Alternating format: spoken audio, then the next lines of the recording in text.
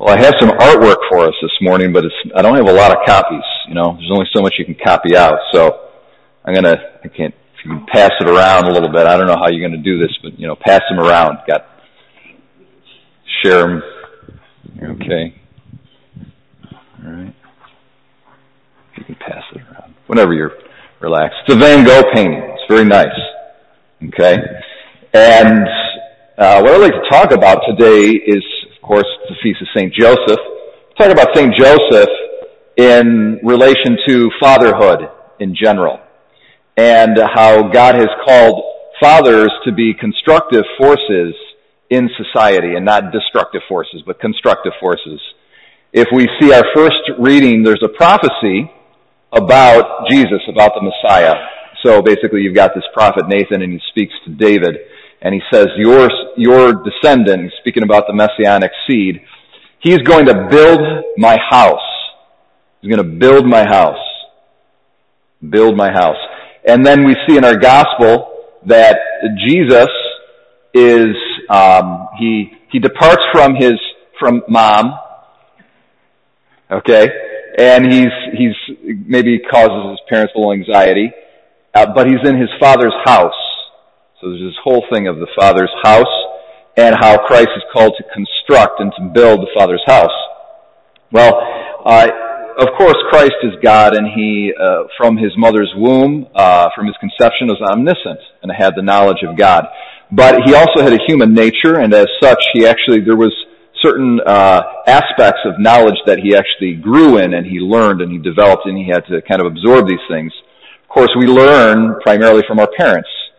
So there was a dimension of Christ's knowledge of how to build that he got from St. Joseph. Okay?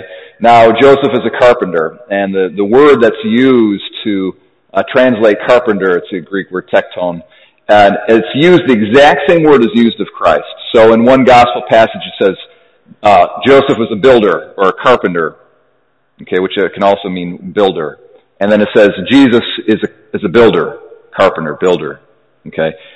Jesus would have learned, at least in part, this whole aspect of being a builder from St. Joseph. Joseph provides the model for true fatherhood. Fathers are called to be constructive, positive, building forces in society, and not takers, and not domineering, and not selfish. We see this role in the painting very well, I think. So this Van Gogh painting is beautiful. First of all, you notice that when a mother's relationship to a child is one of interiority. The child comes from the mother's very body, and so the child is always very much connected to the mother.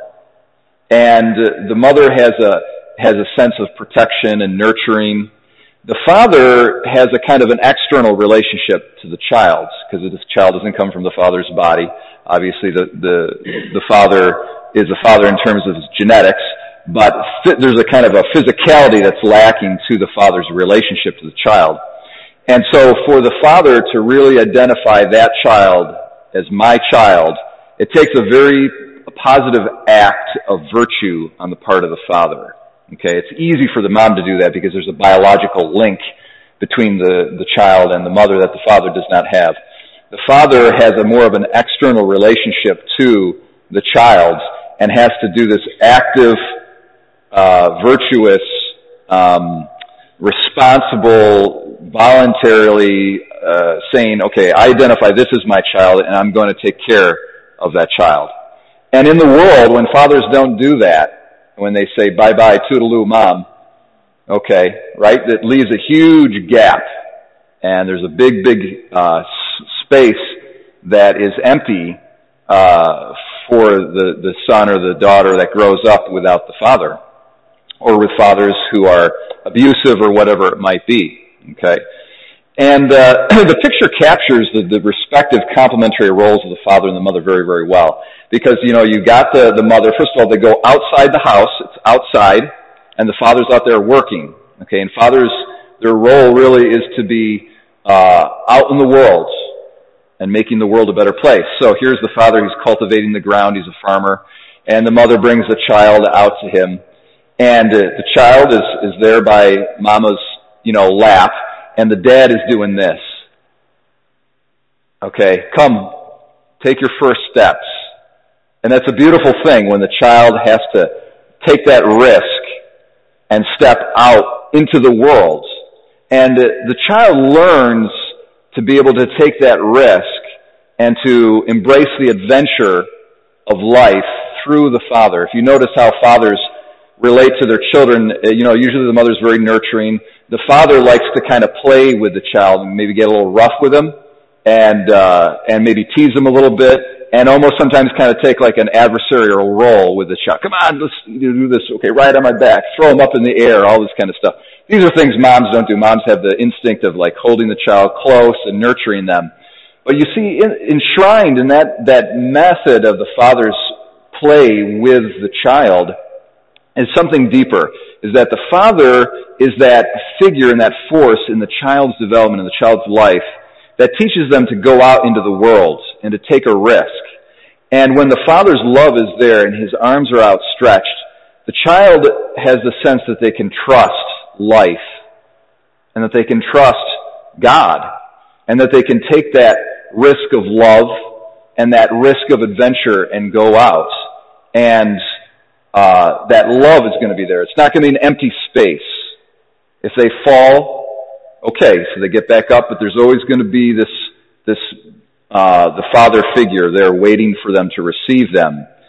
And when the child leaves home, like every child must, and leave the embrace of the mother and go out into the world, if the father's love is not there, they find the world to be an empty place, and they don't find that love, and they don't learn love.